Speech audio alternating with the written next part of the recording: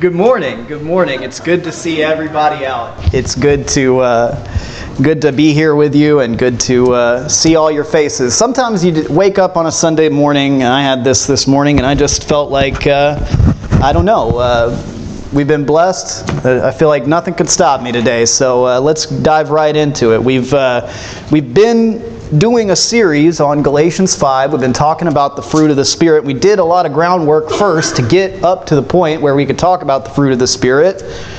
And now we're there. And just to give you sort of the 2-minute recap of everything we've talked about so far, in verse 1 of Galatians chapter 5, we talked about, we had a whole lesson on Galatians 1 verse 5. It was for freedom that Christ set us free. Therefore, keep standing firm and do not be subject again to a yoke of slavery. And we talked about how that means that Christ's purpose was not to come and condemn us or wag his finger at us or put us to shame, but rather he came to set us free, to liberate us from everything that binds us in this human experience, from sin and death, and ultimately the power of Satan from which these fundamental human problems emanate.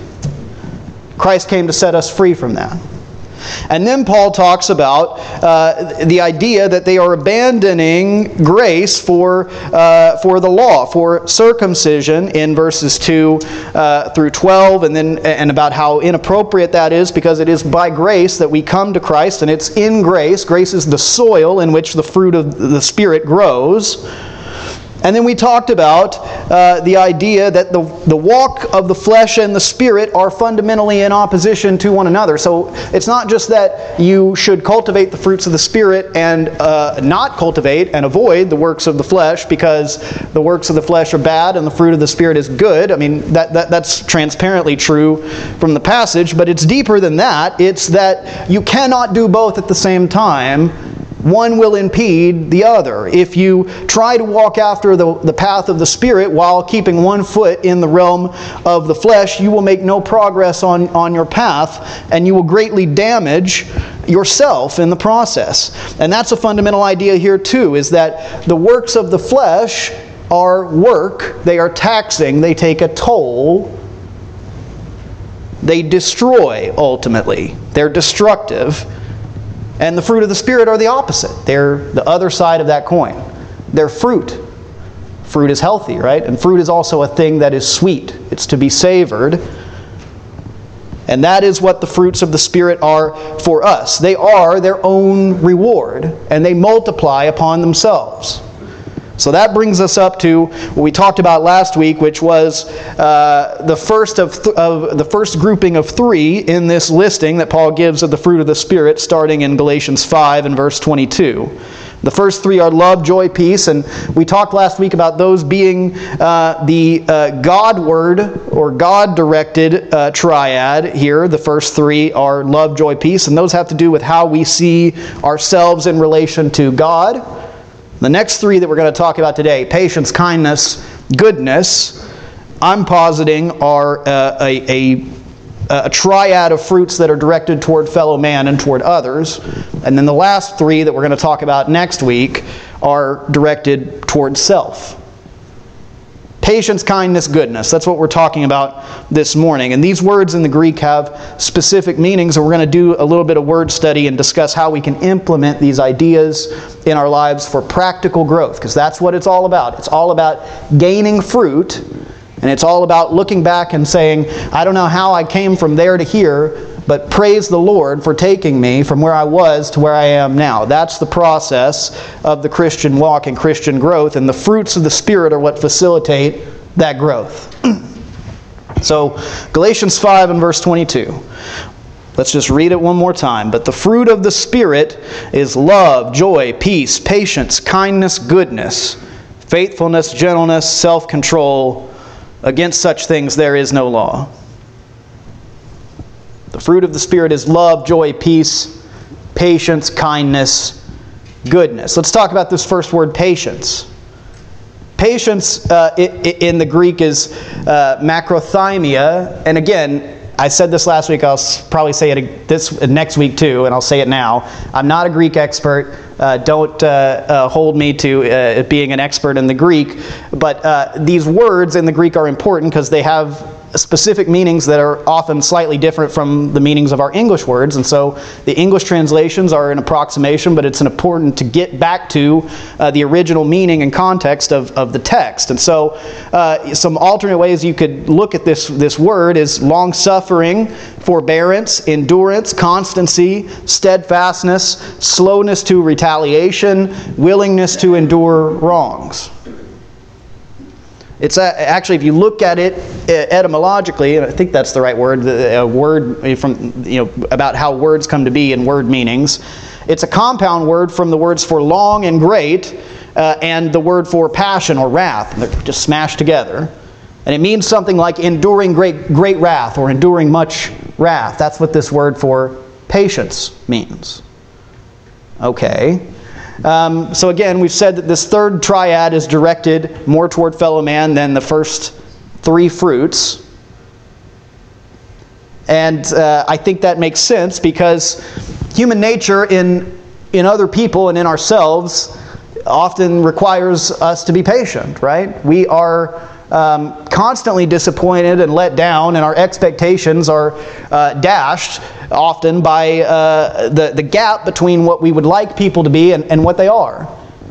And often we view this exclusively from an external point of view, and we never apply it to ourselves and say, I am not as I should be. I let myself down. I let others down constantly.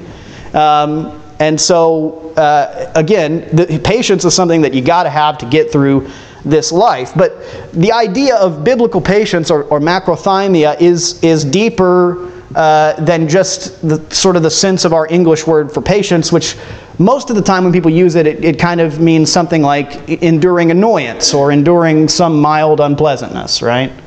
You wait in line, and you got to wait for 30 minutes at the post office in line, and you wish you didn't have to wait in line. And so you're saying, I'm suffering. And you are.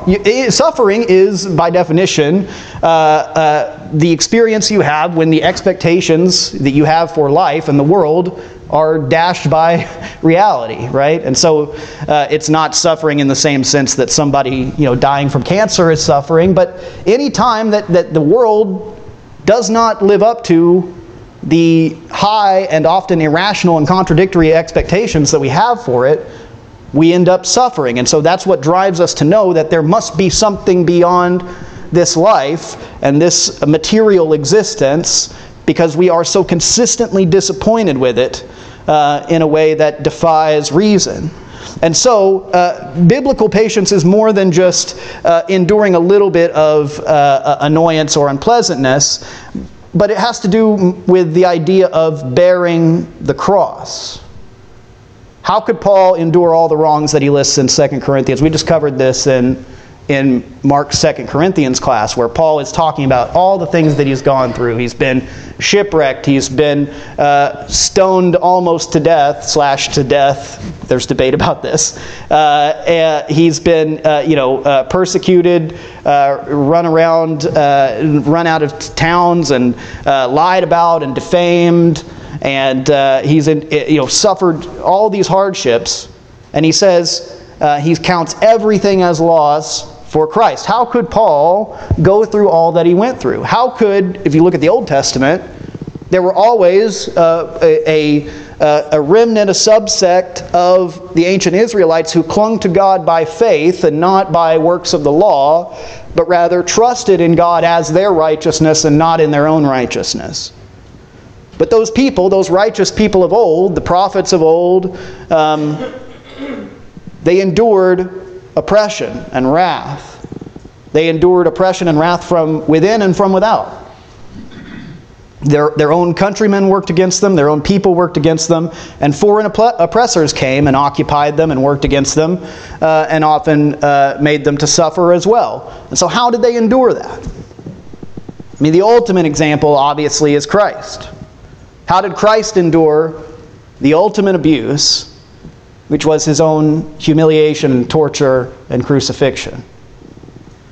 Again, as I think I said last week, how did Christ have the wherewithal, the presence of mind, to say, Father, forgive them, for they know not what they do? It really defies the way human beings typically think. How can you go through something like that and remain joyful? Patience. We all agree that human nature can often be dark and ugly, and when that ugliness gets turned on us, we say, I've been wronged. We want to, as the old saying goes, make a federal case about it. We're upset. We've been wrong. What the gospel calls us to do, if you look at what Christ said on the subject of how people are going to treat you in this world, if you call yourself a follower of Christ, a student of Christ, Jesus said that they will do the same things to you that they did to me, that you will face persecution. The gospel calls us to let go of this erroneous expectation, this false expectation that we will not suffer. We will suffer at the hands of fellow men. We will suffer at the hands of powers, both natural and man-made, that we're powerless to stop. That is just going to be a part of our lives. Turn to John chapter 16 real quick. This is just a quick cross-reference, but I think it's important. John chapter 16. John chapter 16 and verse 33, Jesus said, "These things I have spoken to you, that in me you may have peace. In the world you will have tribulation.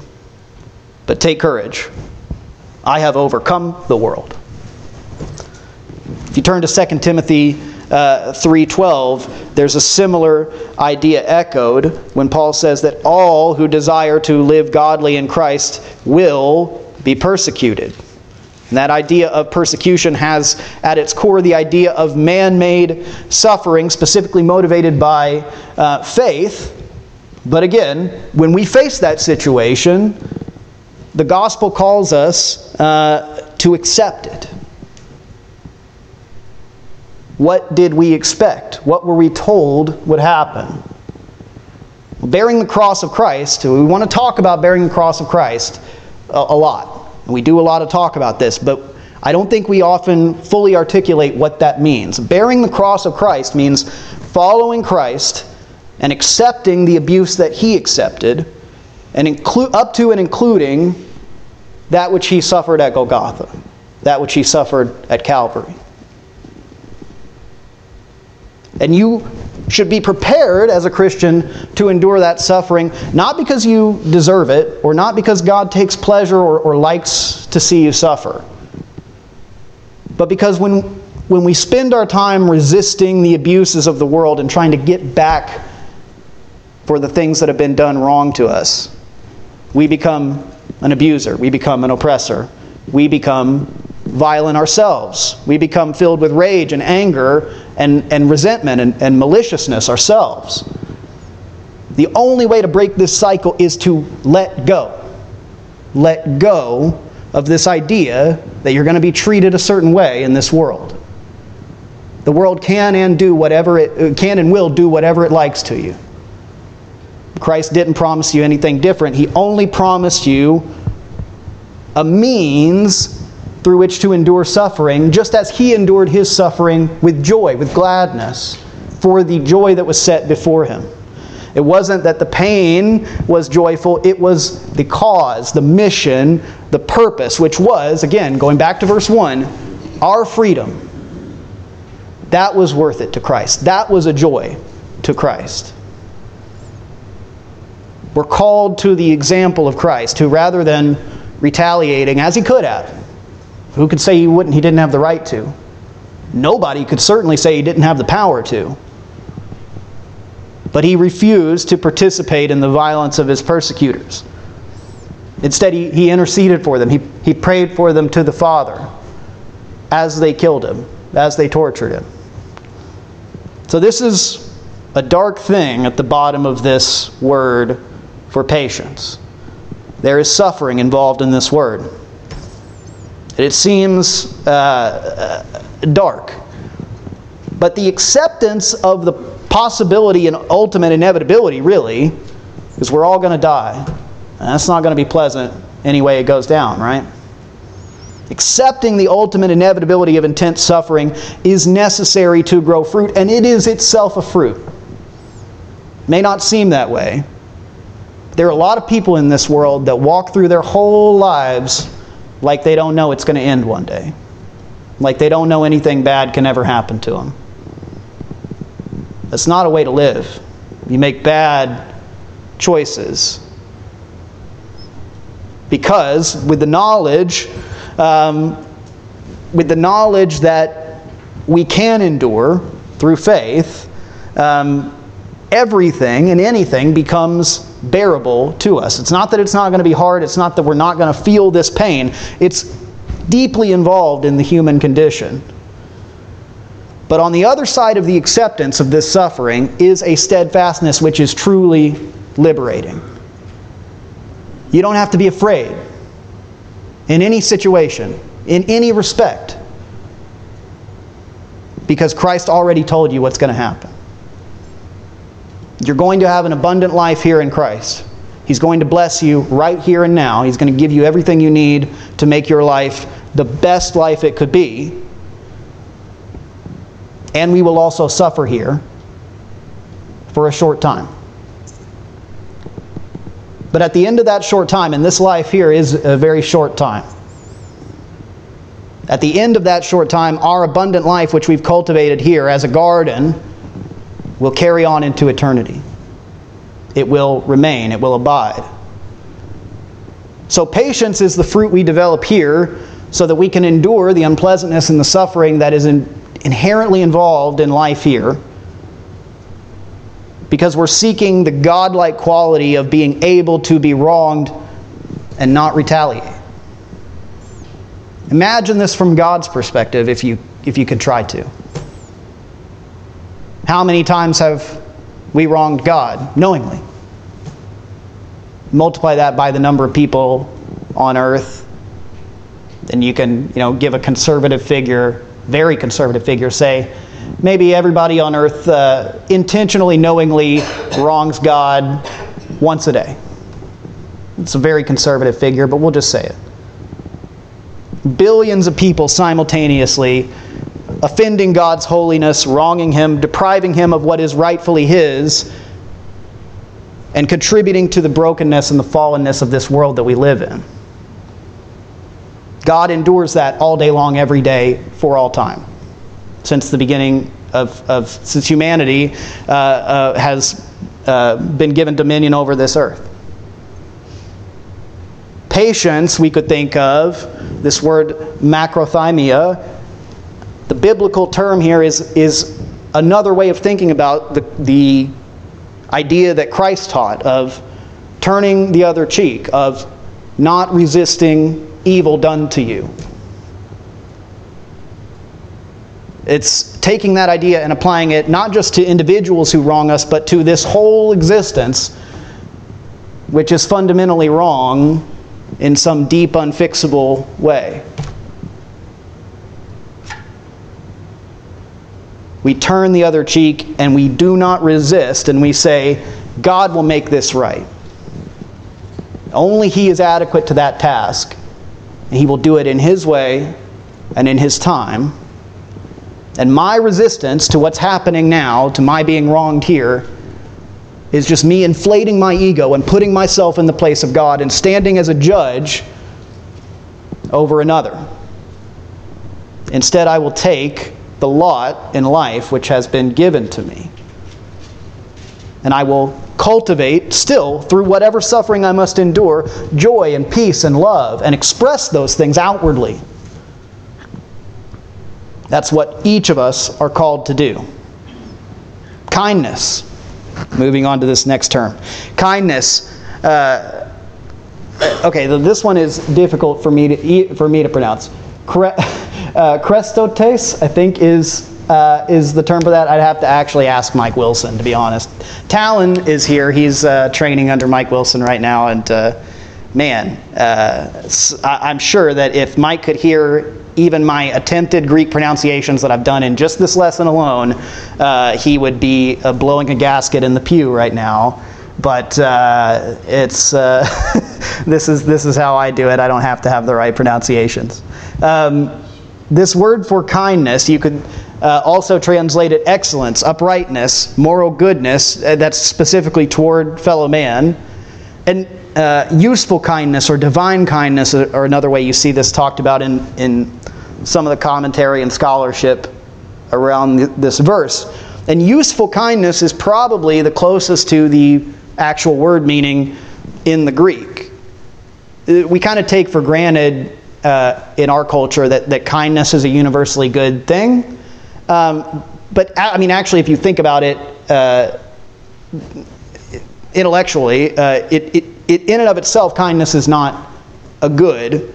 For example, like if some serial killer who's on the run comes to your door, and you take him in and you feed him and you treat this person kindly, and you don't call the police or make any effort to restrain this person, or there's no thought toward justice whatsoever, or for that matter toward your own protection and well-being by inviting this person into your home. Well, what you've done in that situation, nobody could say it's not kind, but it's also not useful. It is a misuse of your kindness. So I connect this with the idea that we're supposed to be innocent as doves, but also cunning or as wise as serpents. The idea is we do no harm. We are kind to everyone. It doesn't mean, though, that we are stupid about it. It doesn't mean that we open our doors to anyone who might clearly overtly want to harm us or be malicious toward us. But if we think about useful kindness as it relates to what we do here in the church and what we do in evangelism when we're trying to spread the gospel, when we're trying to bring people the good news of Christ, the meaning of this word gets a little bit more clear.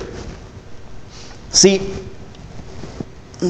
in every respect, the kindness that we're supposed to be cultivating in our lives and in our churches and in our families are oriented around service and making things easier and lifting people's burdens and solving problems. This is what kindness is all about.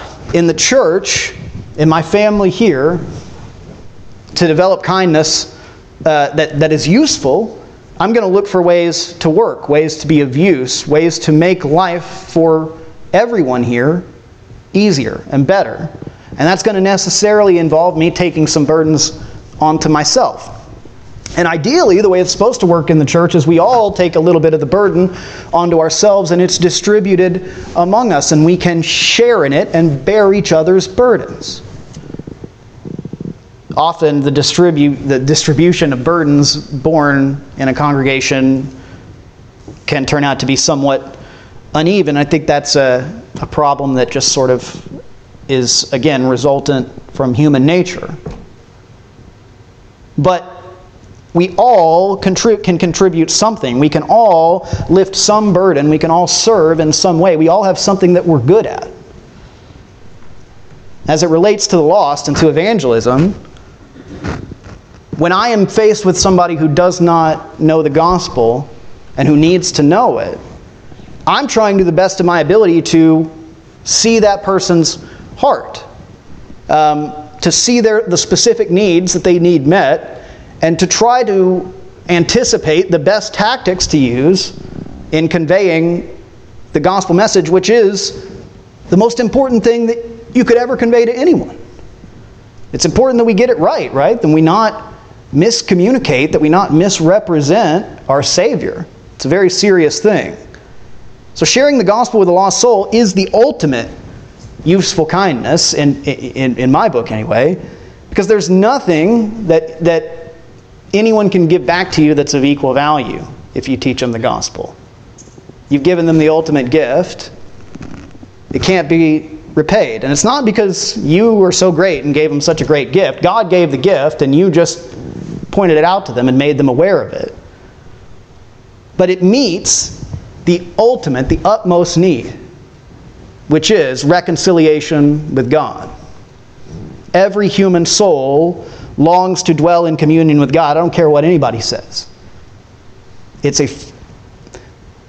When people try to live away from God, they inevitably, helplessly try to fill the void with secular substitutions for faith.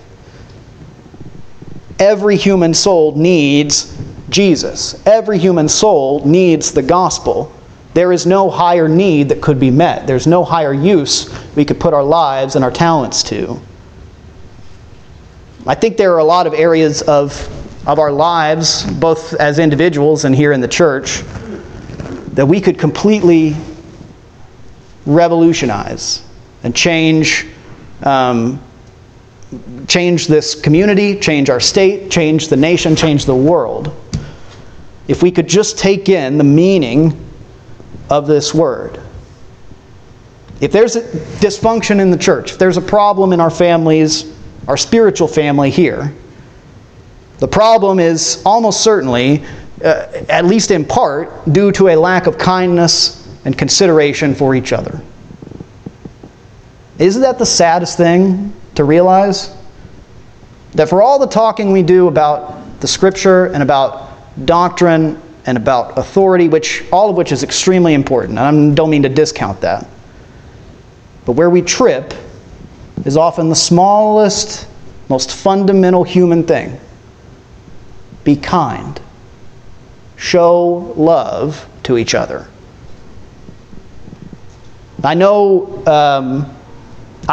I've seen it, how great an impact that this idea that's contained in this word can have on how we preach the gospel, how we present it, and how it's received. I think too often in the past, we have approached the gospel in a one-size-fits-all way. And the gospel is what it is. It is never changing. And what Christ proclaimed to us is always until the end of time, until He returns.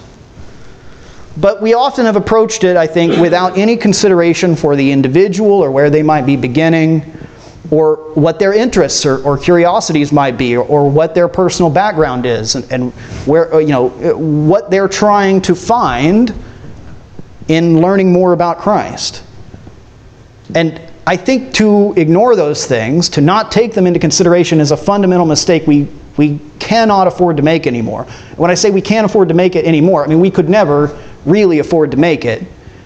But if you look around us at where our culture is, and the animosity against Christianity in specific and religious faith in general, and some of the destructive ideas and movements that are being fomented in society on all sides, from all different directions.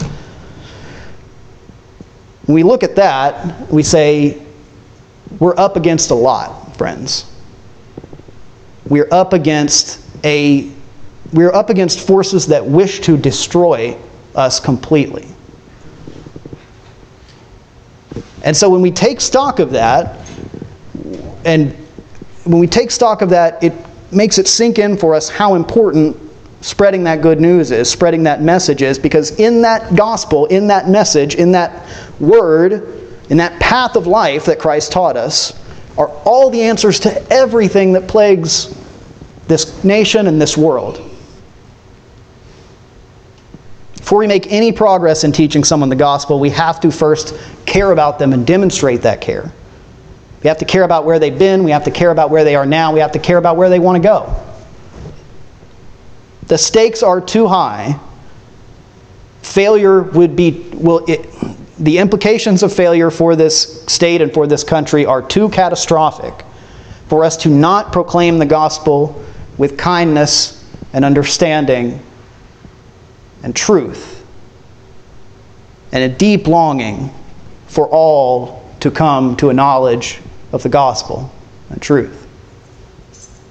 Not in rigid pomposity, not in shaking our fingers at people and looking down our noses at them and holding ourselves above them morally, because we're not above them morally in any way. We are sinners, saved by the grace of God. We need to be declaring that gospel, that sinners who have turned their backs on God and not known Him and not sought Him can, in the blink of an eye, find Him again. And it turns out He was never far away. He was with you always, calling you to turn to Him, to embrace Him, to take the arm of help that is outstretched from the heavens for you. The difficult part of this useful kindness idea is the useful part. I mean, that's pretty clear. How do you know what's useful? It's hard sometimes, and we're all going to make mistakes. I make mistakes all the time. I constantly say things that I think later, I shouldn't have said that. I put my foot in my mouth. I should have expressed it this way instead of that way.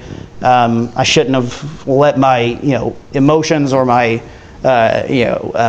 excitement about whatever I'm talking about run away with me. I should be more purposeful. I have this thought in my head all the time.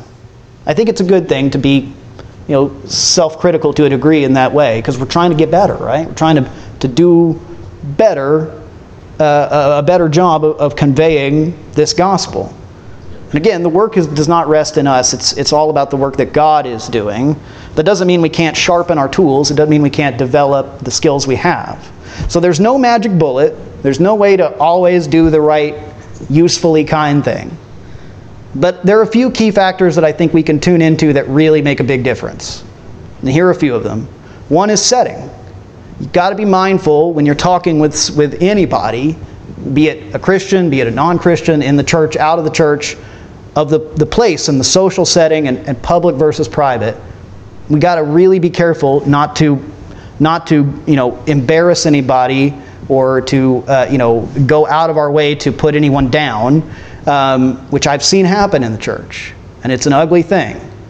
There's no place for it. Next thing is listen. We have to listen, actually listen for comprehension to the words people are saying when they talk to us. We're not just sitting there and formulating what we're going to say next or how we're going to teach this or that, but we actually have to receive what people are saying when we converse with them about the gospel, and take it into consideration, because the information that people give us when we talk to them, it changes the calculation of how we convey the message to some degree. It's important also to take stock of body language, of facial expressions. Pay attention to nonverbal communication, which is often much more honest and direct than what people say verbally. Take a genuine interest in people's stories, in people's backgrounds, and where people have been. Ask questions about background and life, just to gather general info, not with any agenda, trying as best we can to not judge or editorialize anything, but just take in what the person gives us. Gather info. Get to know them like you would get to know a friend. They've got to become a friend to you if you're going to convey them anything and convey to them anything and have it mean anything to them. They got to know you care. Finally, not finally, there are a few more things. Uphold the dignity of people. Treat each person as an eternal being with God-given dignity that is worthy of being preserved and upheld, no matter who the person is or what they've been or where they've done, even and especially if you're having a disagreement with this person or if there's tension between you and this person. Uphold their dignity. It's not a fight. It's not a war. Everything we do here is love. We're not tearing each other down, we're building each other up. Be a solutions person. Don't just tear down while offering nothing constructive. Look for solutions. Be a problem solver. That sometimes involves creativity. It sometimes involves thinking outside the box, which is, something people kind of raise their eyes at sometimes in the church, people thinking outside the box or coloring outside the lines. But sometimes that's what needs to happen to solve a tough problem. We have to look for solutions. Be a problem solver. Look for ways to, facilitate peace and harmony within the body. We don't have to express every thought or say everything that we might think. That's not always useful. This is especially true with online communication too. People can't understand your tone. They can't understand what's underneath what you're saying when you're typing on a screen or on your phone, or tweeting or whatever you're doing. Not saying those things are bad or that we shouldn't use them or anything like that. I'm just saying we got to be careful about how we come across and what people might think about us, especially without the benefit of hearing our tone and seeing our body language and all those things. And we don't, again, just because something might be true doesn't mean it's the most beneficial thing for you to say. And so I'll just leave it at that. We need to use wisdom and discretion about what we say and how we say it. And name-calling, moral comparisons, gossip, grandstanding, manipulation, all these things are never useful in any circumstances. I cannot be more emphatic about that. There is no place for any of these things in the church. We have no right to call anyone any names. We have no right to hold ourselves above anyone morally. We certainly have no right to gossip about anybody. There are direct verses about that people often just conveniently ignore. We have no right to sort of use our position in the church to try to gather power or mass forces or sort of make a faction. We don't have any cause to try to manipulate people into doing what we want them to do. That's not what love in a family is about. It's about everybody in this together, pulling the same direction, wanting the same things, trying to get where we're going, which is heaven, which is union with God and a return to the original order of God's creation. Finally, be someone who relieves tension when you enter a room. And that has to begin within. That has to begin inside you. You ever know somebody that just, I don't know how to define it exactly, but there are some people that when they come into a room or when they come into a conversation, it's like, finally somebody, I don't know. Some people have a way of just diffusing tension. Finally somebody who gets it, finally somebody who's at peace, who's not threatened by what's happening here.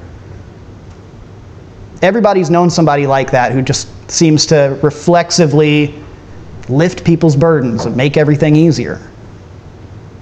But you can be that person. It's not outside of your abilities. It takes work, it takes cultivation, again, like a garden, like growing fruit. But you can be the person that everybody's always happy to see because they know that you're going to have a solution.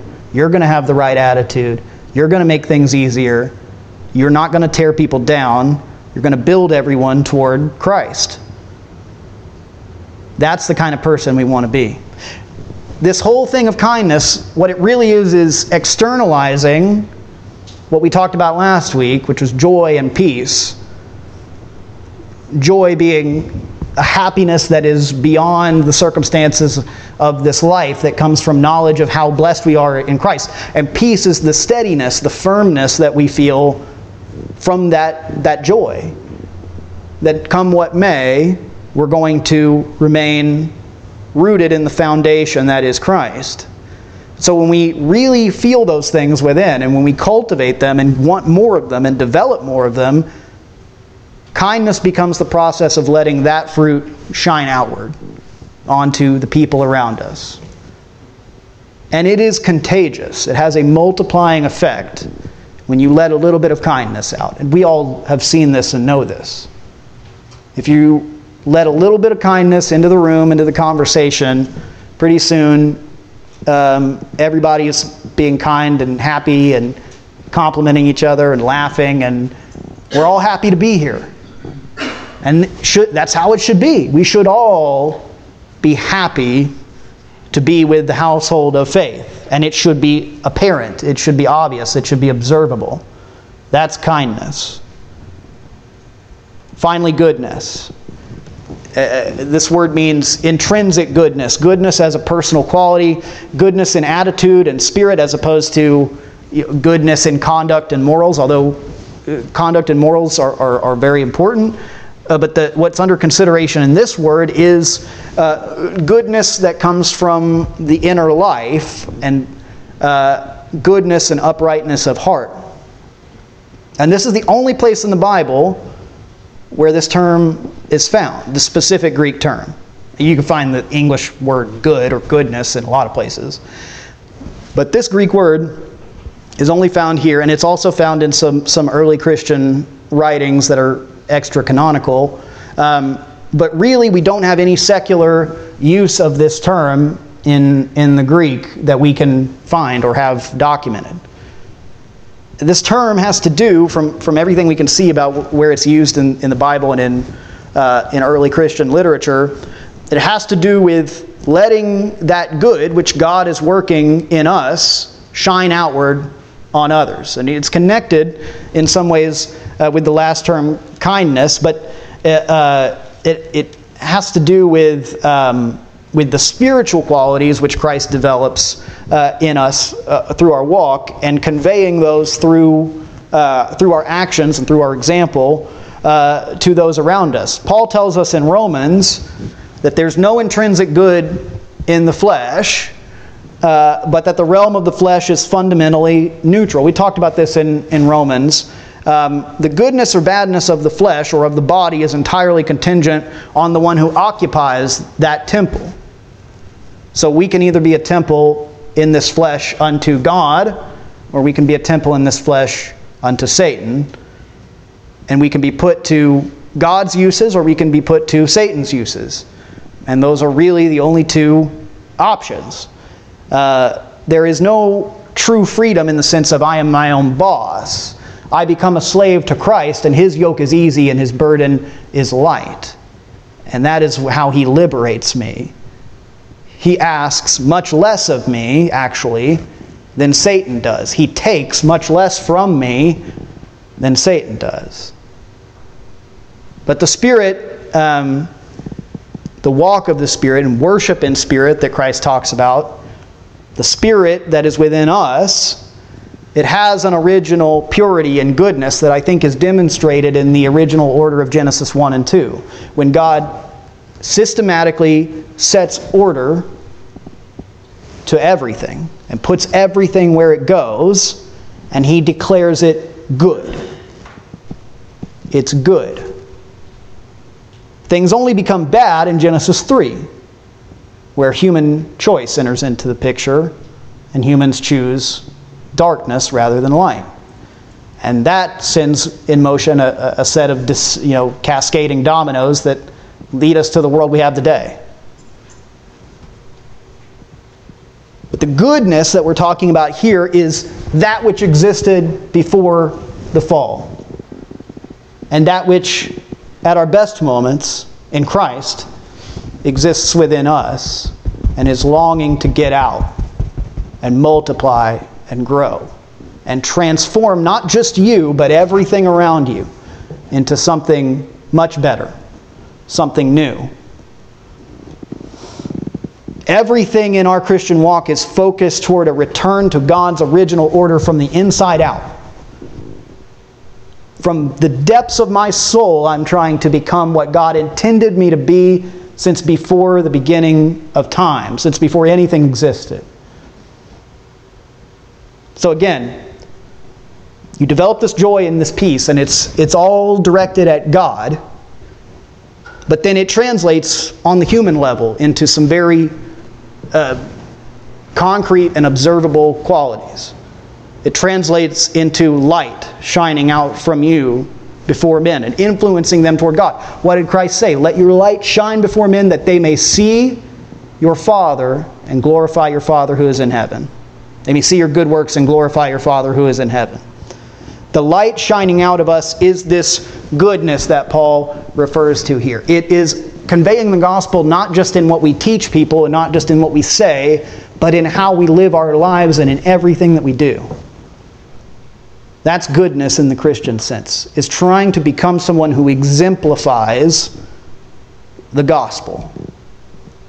And again, it's a double-edged thing, because we're always going to fall far short of that calling. But the aspiration to be one with Christ is one that should leak out of us and get everywhere and all over everything that we touch. It should be discernible. It should be palpable to everyone that we meet. I know I'm over my time here. I'm going to wrap up by 12, I promise. Like all these traits, there's no limit in application. That's what Paul means when he says, against such there's no law. There are infinite ways and methods, as many as there are people, that you can shine your light. Whatever skills and abilities you have, and I truly believe this. This is such a powerful idea to internalize. Whatever skills and abilities you have, you can direct them towards a godly end. You can use them to build the kingdom of God. Do everything that you do, every action you take, thinking of Christ and how He would do it. I mean, the "what would Jesus do" phrase is cliched, and you see it everywhere. And oftentimes, I don't even think people know what they mean when they say it. But at the core of it is a really powerful, true thing, which is we're representatives of Jesus. We've got to take that in every moment, every day. We're showing Jesus to a world that desperately needs to see Him. If you do this, if you focus on showing Christ to the world, those around you will see Jesus through you. You don't even have to do it perfectly, because you can't. The Word, the gospel, is powerful enough to fill in every blank and every inadequacy in how you may present the Word, if there is a heart that wishes to learn and to grow and to become one with God. Doesn't mean we shouldn't consider how we present things. It doesn't mean we shouldn't consider how we come across. But what it means is that in a way the pressure's off. God is going to do the work. The gospel's going to do the work. I just set the Word in front of people and say, isn't this great? I'm going to celebrate this. I found such joy in this. I think everyone can find this joy. I hope you find this joy in Christ. This goodness, the shining of this light, is meant ultimately for the glorification of God. Everything in the Christian walk ends in God's glory. If you're doing something not for God's glory, you better stop and ask yourself some questions. I don't care what it is you're doing. Do it for God's glory. If you can't, then you shouldn't do it. This is the highest end, God's glory, because it gives God everything we can give Him, and it gives Him what He requires and what He desires. What does God really want? He wants the heart. He wants you to devote what is in you to Him, to His will, and to the good which comes from God. It's the highest end because it puts man in his proper place in relation to God. And at the same time, it allows God and Christ to work through us. We, broken, sinful creatures, become the mouthpieces, the vessels through which God is building His kingdom. Against such there is no law. There is no end to the pain and the suffering that this life is going to bring, or could possibly bring. We might get fortunate. We might have an easy life. But it's just as likely we won't. There's no end to the possible pain and suffering in this life. But the other side of that is there's no end to the development of patience and the strength that we can gain from that. It can be developed to the utmost degree as Reuben said, as long as we're here on earth, until the Lord calls us home. There's no end of the coldness and the bitterness and the meanness of human behavior. It really reaches depths that astound you sometimes. But that also means, the other side of that is, there's no end to the development of kindness. There's no end to the amount of kindness and goodness that you can put into the world to counteract everything that's wrong with it. There's no shortage of darkness in the world. And that means there's no end to the development of goodness. There's no end to the ways in which we try to shine the light out into the darkness. Finally, I want to end with the idea of focusing on the positive. It's very important. And again, this is my opinion, so take it as my opinion, nothing more than that. But in my opinion, we have in the past, I think, a lot of times been overly reactive to both the world at large and the religious world at large. We want to spend a lot of our time fighting battles and arguing and taking stances against things and talking about what we're against. And sometimes that is necessary, and sometimes that's vital. But what we've done, what we've neglected in doing that sometimes, I fear, is preaching the gospel affirmatively. That means saying, this is what it says, and I'm going to preach that, and that's it. On its own terms, in the way that it's presented in the gospel. I think instead of doing that, we've often allowed other people to define the terms of the conversation. So part of the reason, I think, that we don't grow and do as much as we should, and we don't see the effects that we'd like to see all the time in our churches and in our communities, is that we don't, I think, always truly appreciate how deep these fruits can go and how good they can be and how much they can bless this church and this community and this world. If we did, we'd want to talk about nothing else. We would talk about it all the time. We would tell everybody we know about what this has done for me, what Christ has done for me, what Christ has grown in the soil of grace that He laid down in my heart, and all these delicious fruits that I have now to enjoy, and that I can share with others and multiply my joy. If you have something that's joyful to yourself, it's better to share it with others. It's better to have a meal with friends rather than have a meal all to yourself. Same way with the fruit of the Spirit. We have the keys to the diseases of an ailing world.